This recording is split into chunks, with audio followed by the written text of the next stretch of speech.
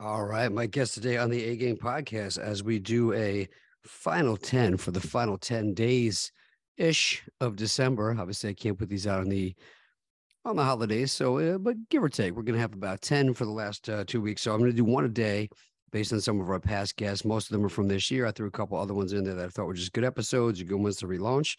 Kicking it off today with Avery Carl. She is the queen of Airbnbs. If you have not listened to this episode, it is outstanding. She has been writing a book for Bigger Pockets. She's got a very successful podcast, very successful course. Awesome person. She was at the Bigger Pockets conference that I just went to, BPCon 2022, and I've gotten a ton of really good feedback about this specific podcast. So it's interesting because with all the talk about Airbnbs, Avery is still going 100% hard on them. So definitely give it a listen. Good business principles, good mindset principles, and pretty awesome to see somebody who was a fellow punk rocker, New York City, Lower East Side, playing with the Casualties, turning into a business, and you would never know. So I love watching people that come from similar backgrounds like that turn out and know that they just have their their musical wild punk rock side still going on, and they can still turn around and become multimillionaires. So awesome stuff. Really appreciate Avery coming on. I tracked her down for a while and she did not disappoint. So number one for 2022 wrap, Avery Carl. Have a great day, everybody. Thank you.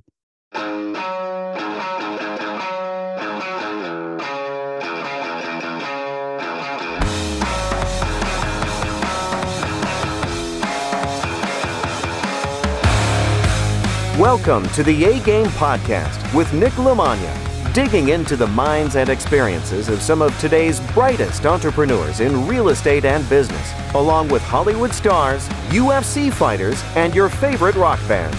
People that have figured out how to overcome obstacles, take chances, live boldly, and no matter what they do, they always bring their A-game.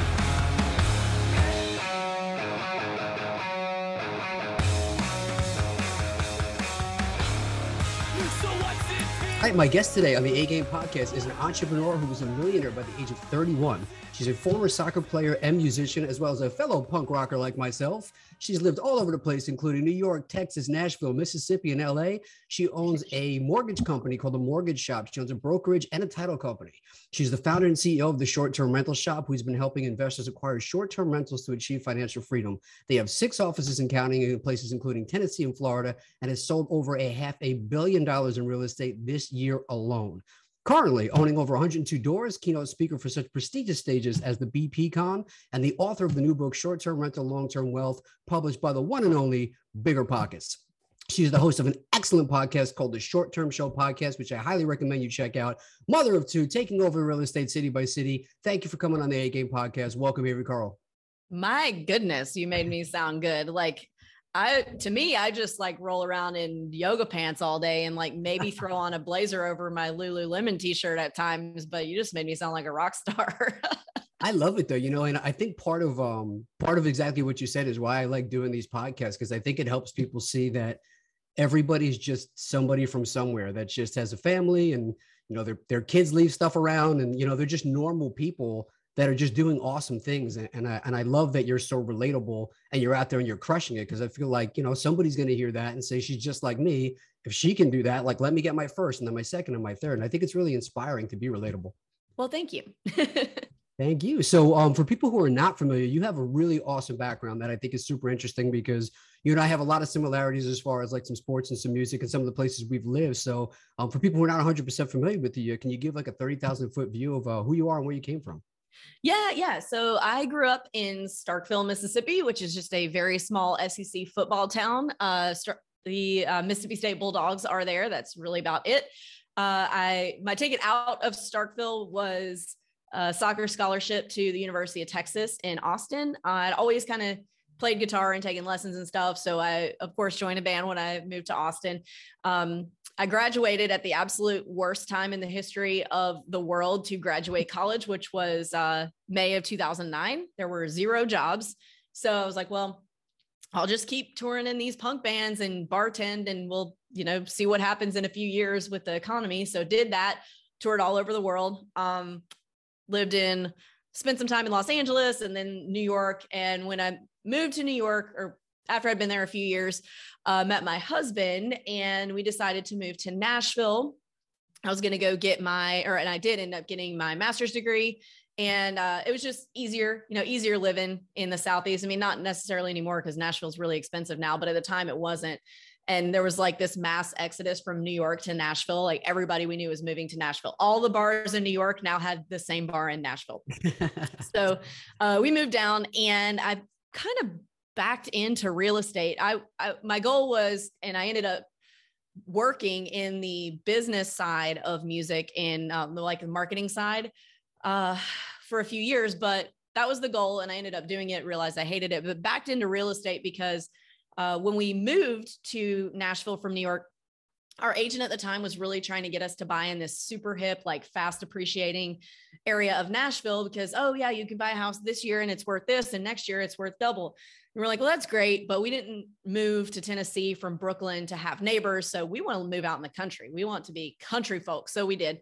But we did have a little bit of capital left. And so we thought, well, maybe we can buy one of those houses. And then, when our future kids go to college, it will have appreciated enough that we can just sell it and we'll be able to pay for their college without having to pay out of pocket. And we'll be like so smart, so much smarter than all the other parents. And then, we're just these geniuses. And we didn't even know it was called real estate investing and that was a dumb strategy, but we did it without knowing what we were doing. And luckily it ended up being a really great property. We paid $122 for it. The mortgage on that was about $650 a month. And we were able to rent it out for $1,550, $1,600. So almost $1,000 cash flow on one little single family. So it's pretty good.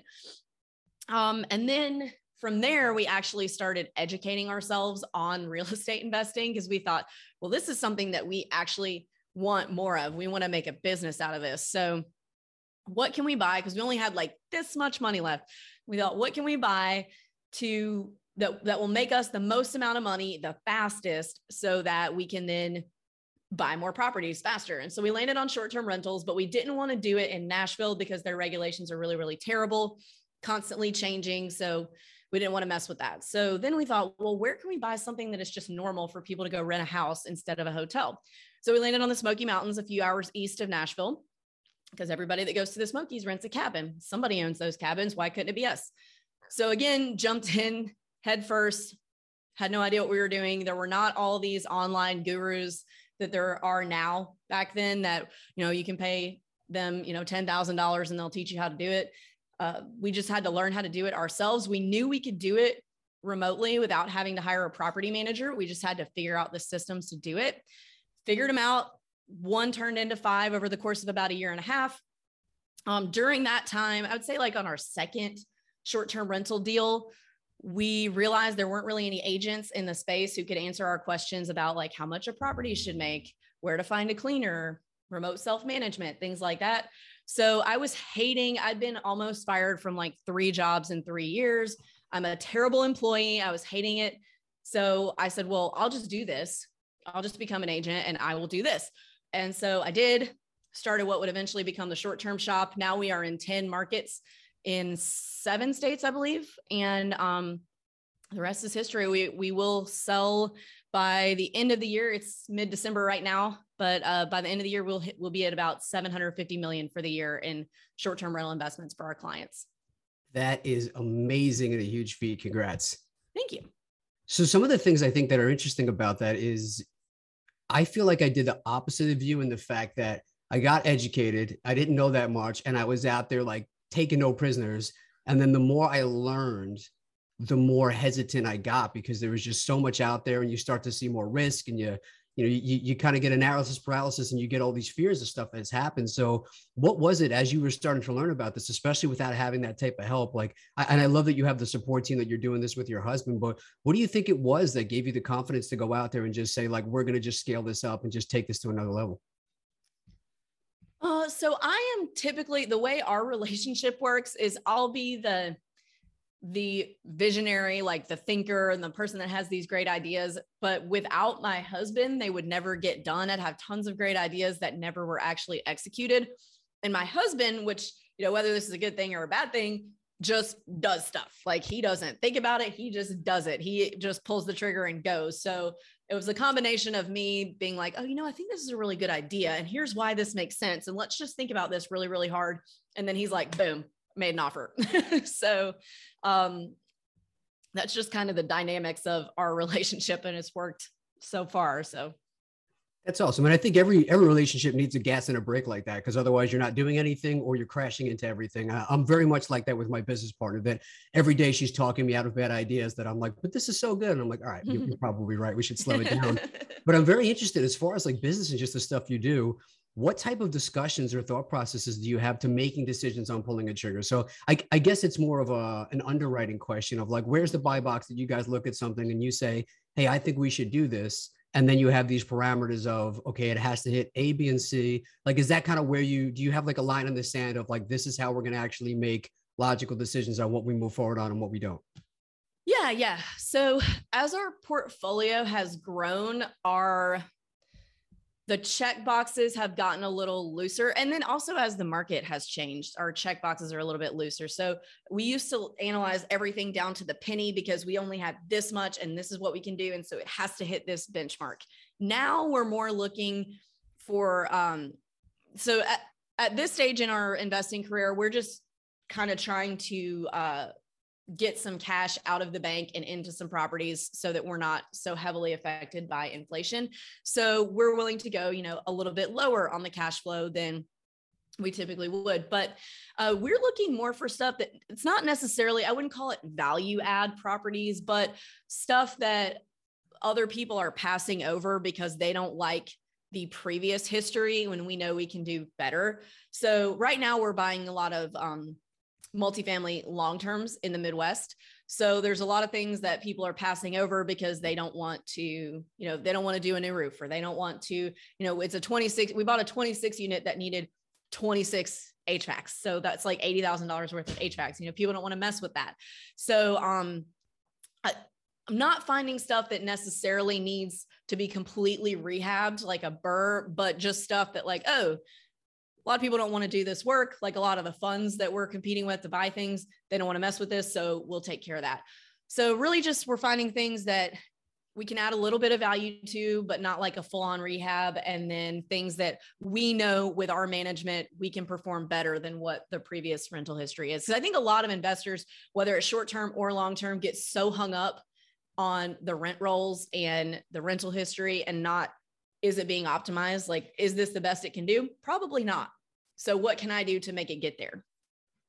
I love that. I think that's awesome. And I like what you said too, because a lot of the analytical types, they want one solid answer of like, this is what it is. And you threw like all those other variations in there of like, well, our personal situation is going to change. So our strike price is going to be a little bit different. And then the market variation is going to change. And when you throw those two in there and you mix and match that formula, there's so many different things. It's like jujitsu. People go, well, what do I do when he does this? And it's like, is he using his left hand, his right hand, which side? So there's all these different things, which I think sometimes is what turns people off or scares them out of doing anything, because they don't get that silver bullet answer. But it's sometimes that risk tolerance has to come in there. And I think your strategy is very relevant because, I was just reading an article, it must have been last night, talking about all of these markets that are starting to become like the new up and coming markets. And it was all based on like the new, the Omicron variants coming out. So people are looking more and more to some place that they can drive to seclusion and have as their little kind of hideaway happy place. So I know that's part of what your skill is and your strategies as far as picking markets. So I'd like to hear a little bit about your philosophy on how you're picking markets and why you're picking markets right now. All right, sure. So in the short-term space, I love, and I'm not saying this is the right and only way. There are plenty of people that buy stuff in metro markets that are doing amazing. But the way that I do it is I stick to regional drivable vacation destinations. So these areas are dependent on tourism. So typically, A, they're dependent on tourism, and B, there's not a lot of hotel presence. So typically the regulations in these markets are very, very friendly towards short-term rental owners because, so if you take a metro market like Nashville, up until about 10 years ago, when Airbnb started becoming a big thing, all the tourists who went to Nashville were staying in hotels.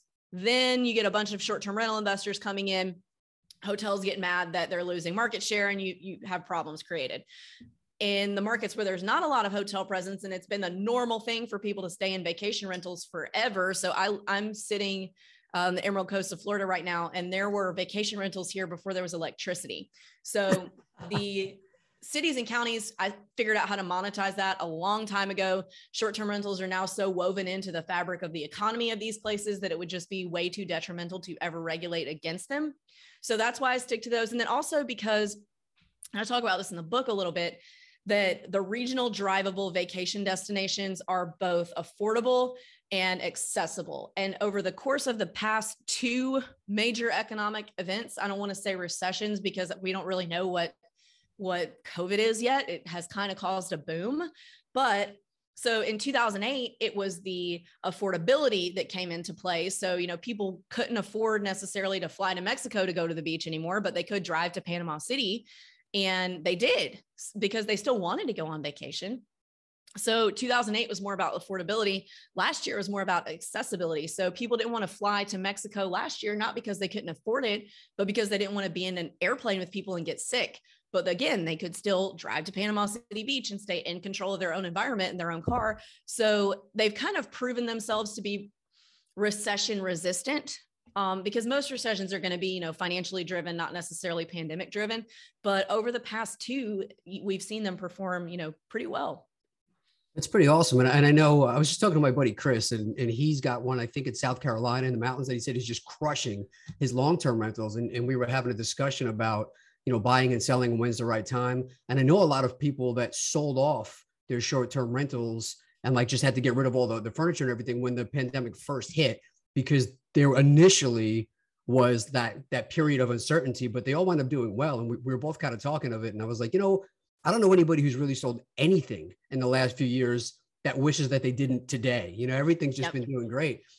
But as far as being resistant to the difference in what's going on with the market, I was just reading a study that all the permits that are being pulled now, when those are all actually put into play and those projects are done on paper, by 2024, if those are all built, we should be in a position that the supply has now gotten greater than the demand, which obviously we're not in right now. When we get into that and there's more of a supply of homes being built and it's investor driven, what type of things can you do to make sure that you're still going to be in a position where your short-term rentals are performing, unlike the last crash where there was all these, subdivisions after subdivisions that were all just sold to investors. There was no primary residence and everybody stopped dropping the price. Cause I see I just came back from Florida and I rented a short-term rental in Orlando and the whole subdivision was short-term rentals. I mean, they were all sold out, but is there any risk to the overbuilding there and then having to be more competitive with your pricing? So I can't really speak to Orlando because that's kind of a hybrid market. It's a big vacation destination, but it's also a metro market. So, but I can, so in some of the other markets I'm in, like the Smoky Mountains is one that a lot of people talk about. They talk about, there's a ton of building going on in the Smokies. Are you worried about that? So you want to look at the tourism in relation to the amount of building. People are building a ton of cabins, but the Smokies is also getting 20 million visitors a year. And they're getting 1 million more year over year. And not only are there cabins being built, but there are also a lot of attractions being built. I know the Cherokee Nation just bought and is developing something really big off the I-40 exit to go into Pigeon Forge, which they're calling something like a 25,000 square foot conference center. Everybody's pretty sure that's going to be a casino because, why open a conference center when you're allowed to open a casino? You're going to make so much more money. Also, Dollywood. Dolly Parton bought 600 acres up there too. So there's a lot of attraction development happening in addition to the cabin development. I know the state of Tennessee just bought a ton of property along the river in Townsend down there too. So there's just a lot of stuff happening that will also keep the tourists coming back. So you want to keep the tourism in mind too when you're looking at supply and demand, because just because there's more houses doesn't mean the tourism isn't there to support it. That makes a ton of sense. So when you're renting these out, I was surprised because I've always been a hotel guy. I have status with Marriott, and this was the first time that I actually rented a house, and I was surprised that I loved it. You can go to the pool. There's not 50 other people there with the kids screaming and some guys drank too much. So I actually loved it. I was way more productive there. But I saw that in some of those, I don't know, again, if it's market specific, but not only were they renting out the house, but they were actually advertising for renting out different bedrooms. So they had 7 bedrooms and you could rent out a bedroom to a different family. And I assume people are doing that. I wouldn't feel comfortable with that, but is that a strategy that you're seeing? No, I not in the types of markets that I'm in. I know that people do that in metro markets a lot, but that's not something that I would ever consider renting or like owning is a by the room rental. Yeah, it seems like an adult dorm room. It almost seems like an accident waiting to happen. Like a hostel. Yeah, there you go. It's like a hostel. So when you're looking at these, I know like on the multifamily side, there's some general rules of thumb for like what the expenses should be. Do you have like this is what I look for general expenses that I'm going to run for some quick analysis?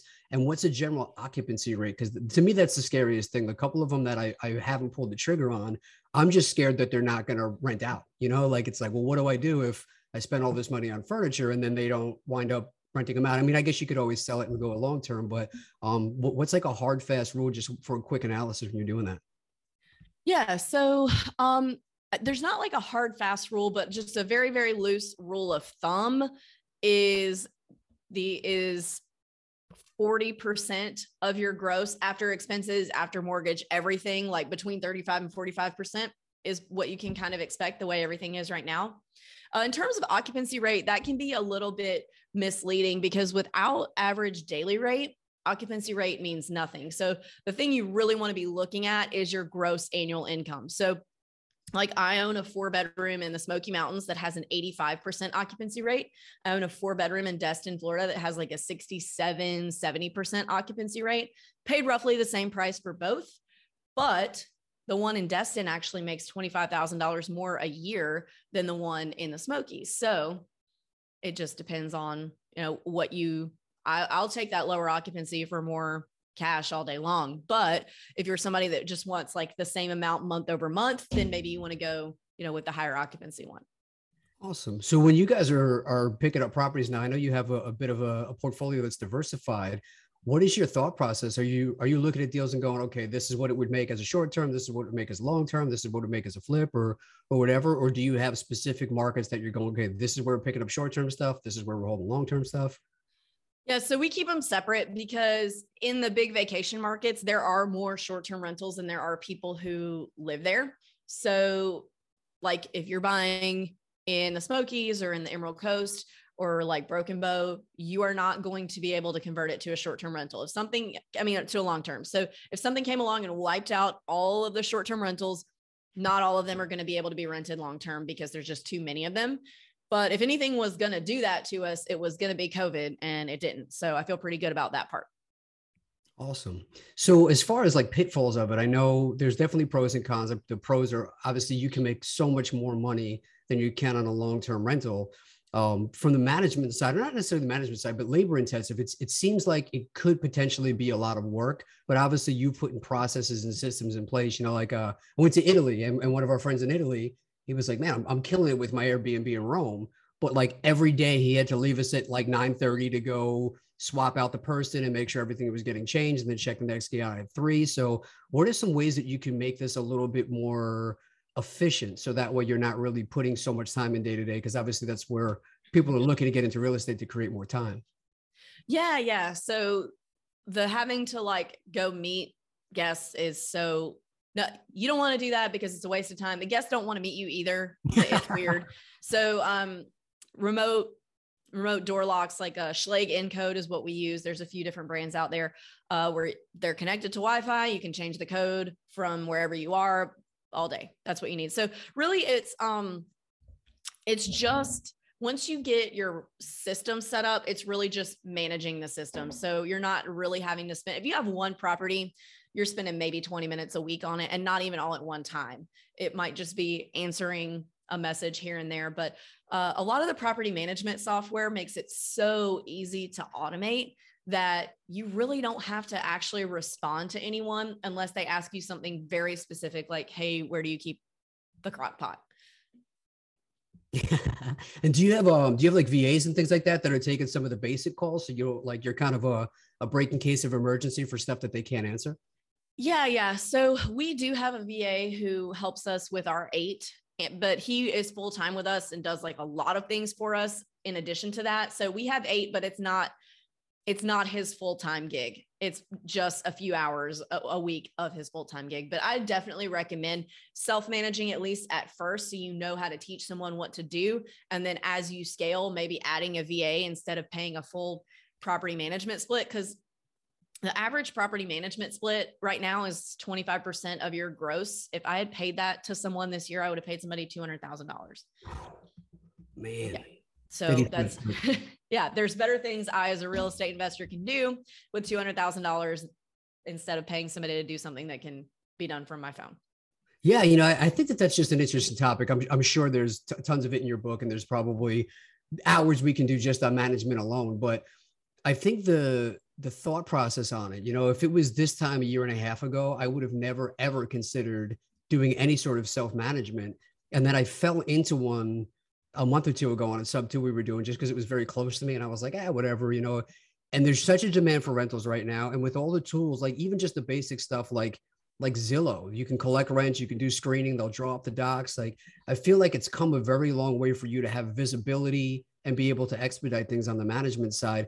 Me personally, I don't know if I would do it on a multi-family right now, but for single families, like it's really become way more efficient and way safer to self-manage. What's your overall thought process on kind of what's going on in the management market and where you're going to see things going in the future? Because it is getting pretty exciting with some of the tools that they have.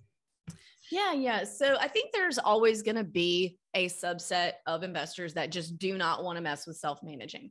I think a lot of the more archaic, huge property management companies that have been around in the different vacation markets for a long time are going to go away, because those guys are, they've been around since the 80s, 70s in some cases, and they didn't have to use Airbnb and VRBO back then, and they're not going to do it now. So a lot of them are operating only on their independent website. They're not on Airbnb. They're not on VRBO. And in 2021, people just do not go online and search Destin, Florida vacation rentals and open up 100 tabs for the hundreds of different property managers and compare their inventory. They're just picking up their phone, going right on Airbnb or VRBO and booking something cute and moving on. So I think those old school types of managers are either going to have to adjust with technology, or they're going to go away entirely. There are managers now that are using the right tools and are optimizing your price per night, are using the right platforms. So I think those guys are going to be the ones who kind of stand out. And a lot of times now, like, you don't have to have a brick and mortar office anymore to be a property manager. So, and you're not having to pay as many employees as a lot of the more traditional property managers are. Like, there's one down the street from me that has an entire huge, big U-shaped 2-story strip mall that they have every single suite in there is them. That's really expensive. I mean, the rent on that has got to be a lot. If it's even rent, they may own it. It's still a lot. And then B, how many employees does it take to need that much office space? That's a lot of money. So I think the more streamlined technology, remote work driven ones are going to be the ones that stand out.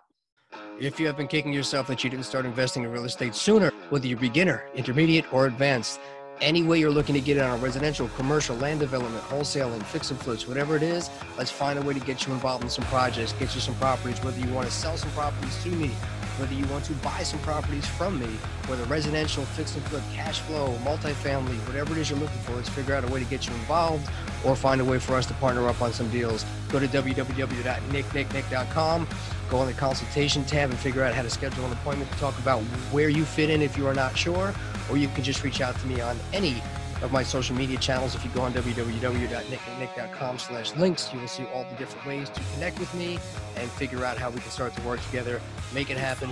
Everybody that invests in real estate always just says they wish they did it sooner. Best time to start is today. I think that's really interesting. As far as the management goes with the screening now, is there regulations like there are on the single family side as far as like laws and protected classes and people you can say yes and no to? Oh yeah. So fair housing is still definitely a thing with protected classes. They also have, so age is not necessarily a protected class, but it is, and it may be, like, I'm not up on my laws right now, but it is on short-term rental platforms. So a lot of people will say, I don't want anybody under 25. If somebody were to want to report you to the platform and say, hey, they're being an ageist, they can do that. So, but yeah, it all works exactly the same as anything else. Yeah, I mean, I think my last question just on the safety factor of that is, how do you protect yourself against like so the one that I rented, you could only rent it for a minimum of I think like 3 or 4 days, which I'm sure there's a barrier to entry there. But the houses on the other side of me, like literally right next door, they were rented out every night. And every night they were rented out to like 19 people, and they were just throwing parties every night. And it didn't look like they were trashing the place or anything like that. But I think that that's a fear, is that you have this nightly thing now. There's going to be a bunch of 25-year-olds that come in and they just throw a huge party and trash the place. How do you protect yourself against, I guess, screening against that situation? Or if that happens, what do you do to mitigate that? So you do your best to screen. It's going to happen to you at some point. Like if you own rentals, a certain number of rentals for a certain amount of time, it's not if, it's when.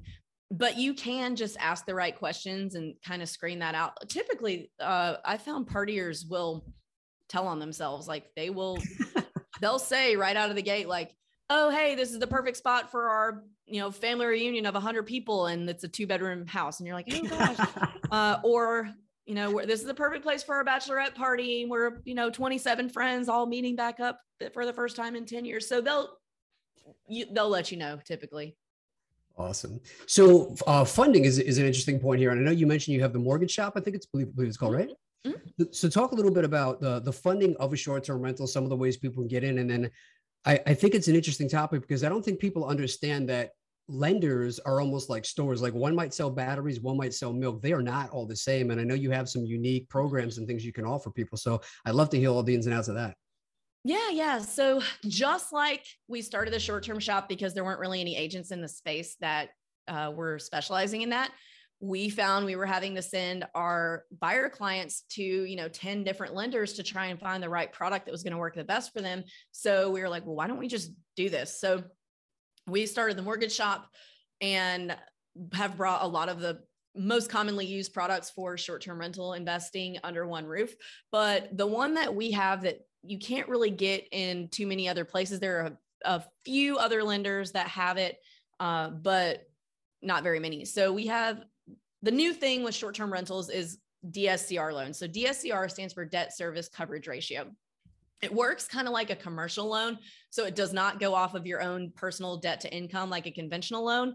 And let me just preface this with, there is no interest rate that is ever going to be as low as a conventional loan. So people are like, oh, well, that sounds great, but the interest rate's high. Well, yeah, because the interest rate is high because they're basically giving you a loan based off of nothing. So the way that you qualify for a DSCR loan is based on what the property will make on a 1-to-1 ratio with the mortgage. So for example, if your mortgage is $2,500 on this property, we just need to show that the property is going to make $2,500 a month, which of course it will, or you would not be buying it. So you can buy it right in an LLC. You can't buy a property in an LLC on a conventional loan, and we can do them for 15% down. So 15% down is a really low down payment for a loan like that. So you can have unlimited finance properties, 15% down, buy it right in your LLC, does not qualify you based on your own debt to income ratio. So it's pretty cool because the sky's the limit as long as you have the down payment. So I really wish that had been around when I first started. That's awesome. Is there options for, like, are people doing this as a primary with 3.5% down and then doing an Airbnb after like a year? Is there different, like, is that a strategy that people are using in this space?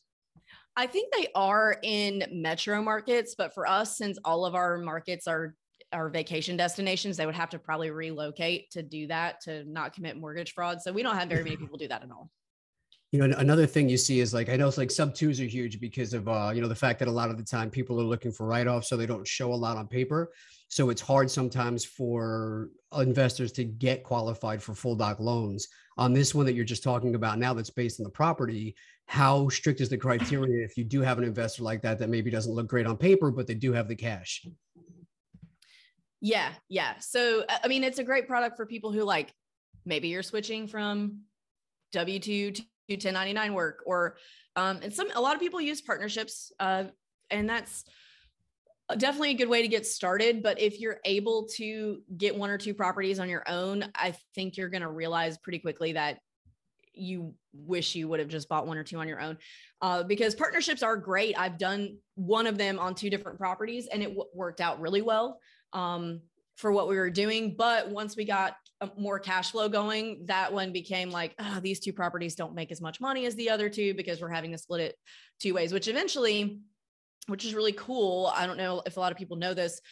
You can, if your partner buys you out, you can 1031 that money into something else. So I don't know the ins and outs. I use Dave Foster at ERG 1031. He is the GOAT of 1031s.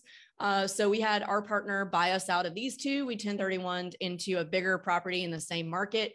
So that was pretty awesome. But typically the way that partnerships work in short term is one person's the money person, the other person's doing the management, and you split 50-50. But first, before you go to that straight 50-50, at least the way we did it was we were paying our money partner a certain amount per month. We call it a mini mortgage until what would have been our half of the down payment was paid off. And then it was a straight 50-50. We do the management and he just was the money guy and hung out. That's interesting. I like that strategy. And I think that obviously with the vacation rental market the way it is, if you needed to buy out, there's probably ways you could, if you needed to sell or refinance, at least you have some equity in it too, right? Right. And then are they looking at, when they're looking at the DSCR, are they looking at it what it would be based on a nightly rental rate, or are they looking at it as the annual if you had to hold it long term?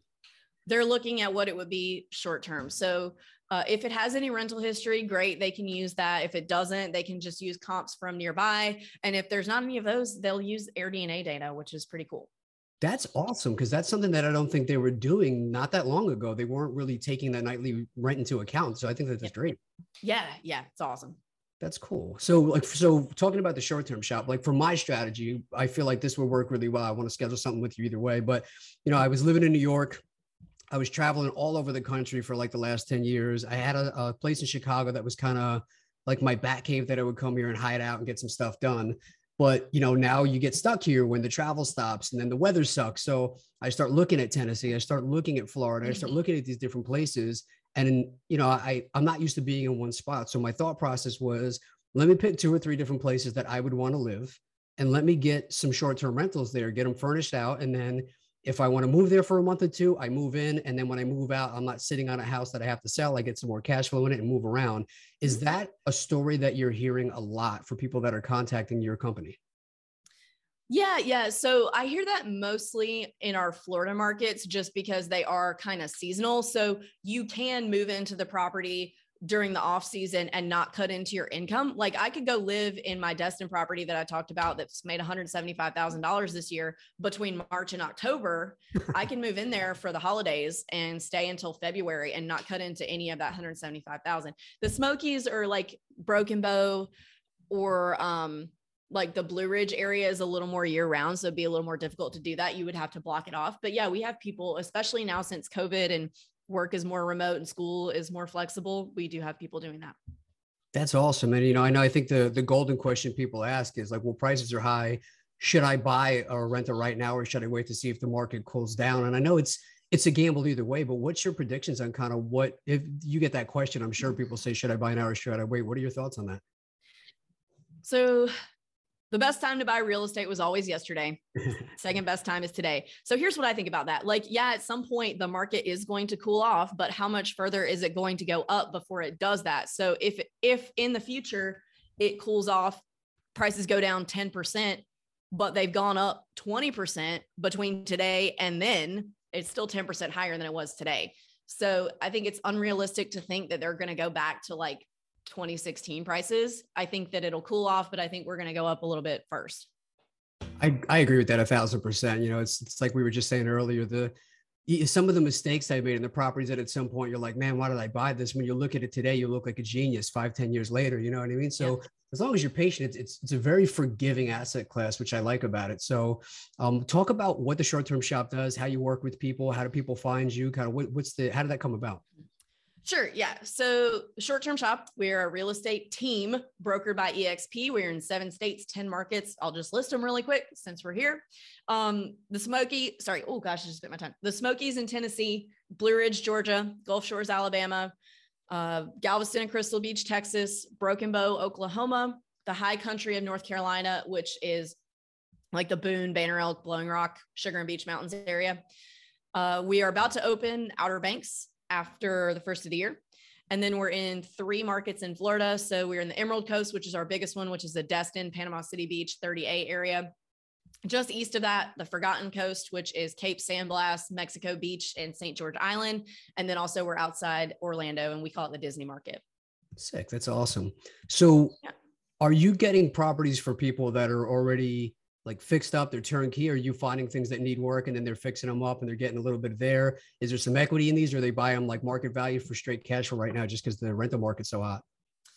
There's a little bit of both. So if a client uses an agent from the short-term shop in any of our markets, we have a whole back-end training program where we teach them everything they need to know about managing their property remotely, from how to set up their Airbnb and VRBO listings to how to use all the property management and pricing software to automate and streamline and make things easy for them, all the way to helping them source their cleaners and handymen. So we do that all while they're under contract. So by the time they close with us, they're ready to turn the key and go. There are some value add properties out there, just not as many as there are like in a metro market where, you know, maybe somebody lived in it for 15 years and it's beat up and it needs work. Most of the properties in the markets that we're in are existing vacation rentals, which is cool because they'll come furnished. So you don't have to spend, 40, 50,000 on furnishing. But most of what we're seeing is like basically turnkey, but might need $5,000 worth of just sprucing. Ever wanted to play the drums? Or do you want to get your kids some drum lessons to burn some of that energy while they are all locked up? Take advantage of a free drum lesson with one of the tri-state area's most respected drummers, Dan Lamagna.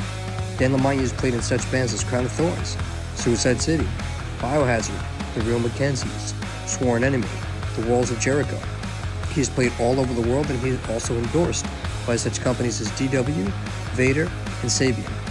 Dan has taught tons of people from all different age groups and all different music styles.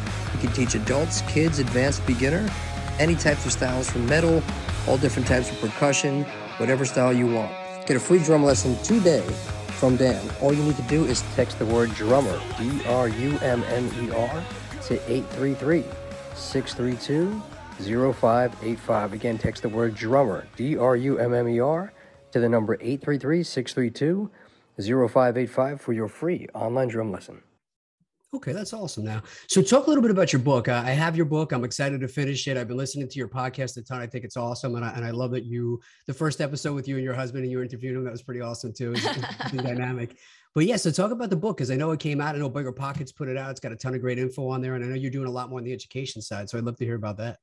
Yeah. So the book is basically just a guide on how to choose a market, how to analyze a property, how to pick a team and put together a team in the market you're going to buy, how to buy it remotely. And then the second half is how to manage it remotely. So none of it is like a super deep dive. It's a little bit higher level for maybe those who aren't, heavily into short terms already, to kind of teach you the ropes of how to do it to get you to the point where you're ready to buy something. That's awesome. And then you have there's a class you have too, right?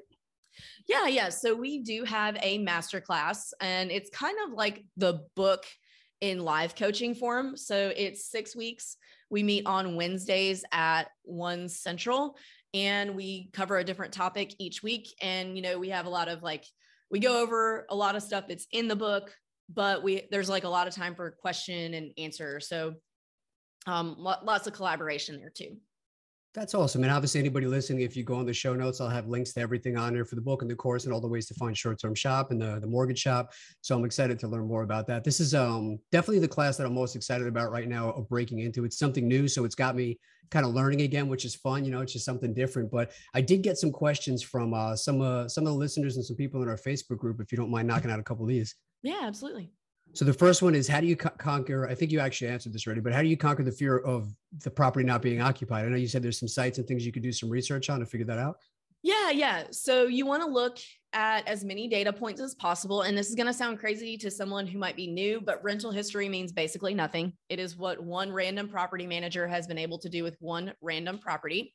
So what you want to do is, so there's a few different places you can get market-wide data on the property size that you're looking at. AirDNA is one. It's not perfect, but it's pretty good. Rabu is another, RABBU. And then the third is, so Price Labs, which is actually a tool that you'll need after you buy the property to dynamically price it. Price Labs has a function called the market dashboards, which it only shows the previous 30 days, but it's got a lot of good data as well. So as many data points as possible. And then also there are some things that the data can't tell you, like why it says what it says. It can't analyze things like amenities or quality of photos or things like that. So we use at the short-term shop what we call the enemy method, where you just zoom in at Airbnb and VRBO and look at the neighborhood you want to buy and look at your enemies or your neighbors. Enemy method is more fun to say than the neighbor method, so we called it that. And you're looking to see, if you're looking at a 4-bedroom in the neighborhood and one of the main comps to yours is also 4 bedrooms, but like has terrible photos, they're fuzzy, people's fingers are in, the picture, and, that host never responds. So they're way, way back in the search results and nobody ever sees it. Nobody ever gets booked.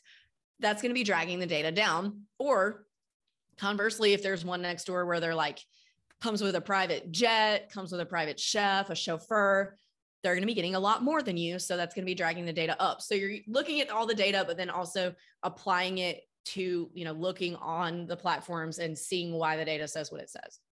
I think that that's a great answer. And as far as refi qualifications, if you're doing that, is it, I guess we talked about this a little bit too with the qualifications changing for the nightly stuff, but I know like for the Burr method, a lot of the times people will get loans that are based on more of an asset-based loan, but then they go to refinance with a normal bank and the bank wants to go full doc. Are you finding, well, I guess in your situation, you're not really pulling Burrs out because you're getting them already kind of fixed up, right? Mm-hmm. Okay. Yeah. So furniture prices was the other question. So that's something that I think is probably a moving target depending on the market. And like you said, depending on the competition, but do you rent it? Do you buy it? Is there financing available for it? Like what's the best way if you're getting into a short-term rental right now and you need to furnish the whole house? What's the most economic way to do it? I would go to a furniture store that will allow you to finance it and just do it that way. You can expect, I use a 10,000 per bedroom rule of thumb. And that doesn't mean 10,000 per bedroom plus whatever it costs to furnish the living room. Like if it's a 4-bedroom house, you're looking at probably spending 40,000 to furnish it. 5-bedroom, 50,000. So I would probably finance it on like a low interest credit card or like low interest with the place you're buying from if you can't just pay cash. I don't recommend renting because people are going to damage it. And then it's like the whole thing, like you want to just own it. That's a great answer. As far as bedrooms and stuff, are you focusing in on like 1, 2, 3s, and 4s? Or, I know some friends that are doing really well in some markets like Missouri that they're doing like 10 to 15 bedroom houses. So what's your sweet spot? The highest return on investment typically across the board does come at the 4-bedroom and up mark. So I like 4 and 5 bedrooms, but I own a studio and a few 1 and 2 bedrooms that I won't ever sell because they're doing what I need them to do. So there's no wrong way to do it. Like I know one guy who could buy anything in the world he wanted, and he has like 40 1 and 2 bedroom units, and that's just what he does. And that's just the way he likes it. And that's what he's going to do. So there's no wrong way to do it. That's awesome. I love that. So what I like to do at the end of this is just call it the victory lap and wrap up a couple of these final questions. This has been awesome. I really love the answers you're giving. And I think it's such an interesting asset class because there's so many different ways to do it, but you seem to have come into what works for you, which I think is a huge thing for people to take away that are listening to this, that are wondering which direction to go. And I love that not only do you invest, but you also help people with the funding, you educate them if they go through you help them with the locations and all that stuff. So I think that that's a piece that you have all those bases covered, where you will find a lot of agents that they might help you with it, but they don't actually really understand real estate and what goes into managing it. So I do love that you're a one-stop shop. And I think that that's a huge resource for somebody who has a fear of getting into the asset class to work with somebody like you who can kind of hold their hand through them. So I'll definitely be in touch with that. But in following up here, what is one of your favorite quotes? Favorite quote. So my favorite quote that my husband and I say to each other all the time is, winners focus on winning, losers focus on winners. I love that. I actually haven't heard that before. That's awesome. Do you have aside from your book, do you have any books that you would recommend that's one of your favorite books? Doesn't even have to be real estate, just something that kind of fires you up. I like any of Ryan Holiday's books, but specifically The Obstacle is the Way. That's a really good one. Cool. Awesome. What is one of your biggest mistakes in real estate? I know everybody probably says this, but just not buckling down and starting sooner. I love that. I think that that's true every day. No matter when you start, you're always wish you started sooner. What are some of your favorite punk bands? That's something I was dying to ask in the beginning. I had a band. We played the Warped Tour. My brother's in a hardcore band. My friends are in another band. So I love that. I'm big into music. Oh, so my favorite punk bands. I really love The Damned. Of course, the Ramones. I just love it all. The Runaways, which I wouldn't necessarily say were a punk band. But yeah, those are some good ones. That's awesome. Were you going to the shows? Like what were the clubs you were going to see shows at when you were in New York? You know, I know when I was doing the Tramps, Wetlands, Coney Island High, Irving Plaza. Irving Plaza, I've been to a few times. Brooklyn Bowl, I was just there I was there 2010 to 2013. So decently recent, but not all that recent. Where else did we go? Webster Hall. Oh yeah. Webster Hall. That's awesome. So you were saying you're the visionary of your company, right? I guess so. So that makes sense to me because my business partner has always had a really hard time figuring me out. And then one day she saw that like I used to have like a green mohawk and I played guitar and I was doing like all this stuff. And she goes, "Oh, I get it." She's like, "You're an artistic person who kind of fell into business. That's why you don't fit my mold." So that totally makes sense for somebody like you that you have that creative side in you. So I do love that. Yeah. Do you know, you have to know the Casualties. So my band's worked with them quite a bit. Yeah. That's awesome. That's awesome. Yeah. I've seen them tons of times. I think my brother played a festival with them maybe not all that long ago, but yeah, we just love going to see the Casualties play. Yeah. We toured with them a few times. Oh, get out of here. That's awesome. That guy had the coolest set. They used to play with, I used to see them a lot with like Elias Stitches was the band that the front man of that. Yes. I forgot about them. Yes. Uh-huh. I'm surprised they didn't get bigger because like that guy had such an amazing stage presence. They were a great live band, man. Mm-hmm. Well, that's awesome. Yeah. We've probably been at the same show a time or two. I thought you looked familiar. Awesome. Well, again, this has been awesome. I really appreciate it. Talk about how do people find you? How do people work with you? Social tags, all that kind of stuff. What are all the things going on with you now and in the future?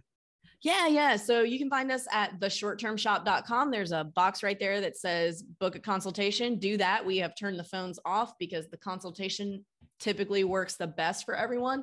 So definitely click that box and we'll get you hooked up. And then you can find me on Instagram at the Short Term Shop. Awesome. And last and final question here that I think is an interesting dynamic. So a lot of people that I talk to want to get into real estate or just do something to better their lives, whatever it is. And then they kind of ghost you on the phone and then you get them back and you figure out like, hey, what's going on? And they go, well, I was really excited about this, but then I went home and I talked to my partner or my husband or my wife, and they don't want to do this. And they think they're so fired up for something, but they have that resistance and that negativity and they have no support at home. And to me, I came from a place that I didn't have money, but I did have a family that supported my decisions and the risks I was taking. And I think that that's even more important than coming from a financial background, is having that support at home, because it will literally make or break your experience. And because you're in a position where you do this business with your husband, what are some tips you can give to people that might not have that support at home or that are working with their spouse and don't know how to cut off those boundaries, that it's 10:30, you're watching TV and they're like, hey, that tenant, so the boundary lines get crossed. Oh, we have no boundaries. It's like, like 10:30 at night and like, oh man, this one person just did this. And then like, we both get wound up and it's just I'm not a good example of boundaries with guests and all that and real estate boundaries. Fair enough. Well, this has been awesome. I really appreciate it. I look forward to finishing your book. I'm definitely going to look into booking something with you to hopefully pick up my first short-term rental. I would love to be with you. I was really excited to have you on. Thank you for sharing your time with us today and your experience. Any final thoughts before we let you go? I don't think so. Thank you so much for having me. Awesome. Well, I appreciate it. Have a great day. You bring your A game. Avery Carl, ladies and gentlemen.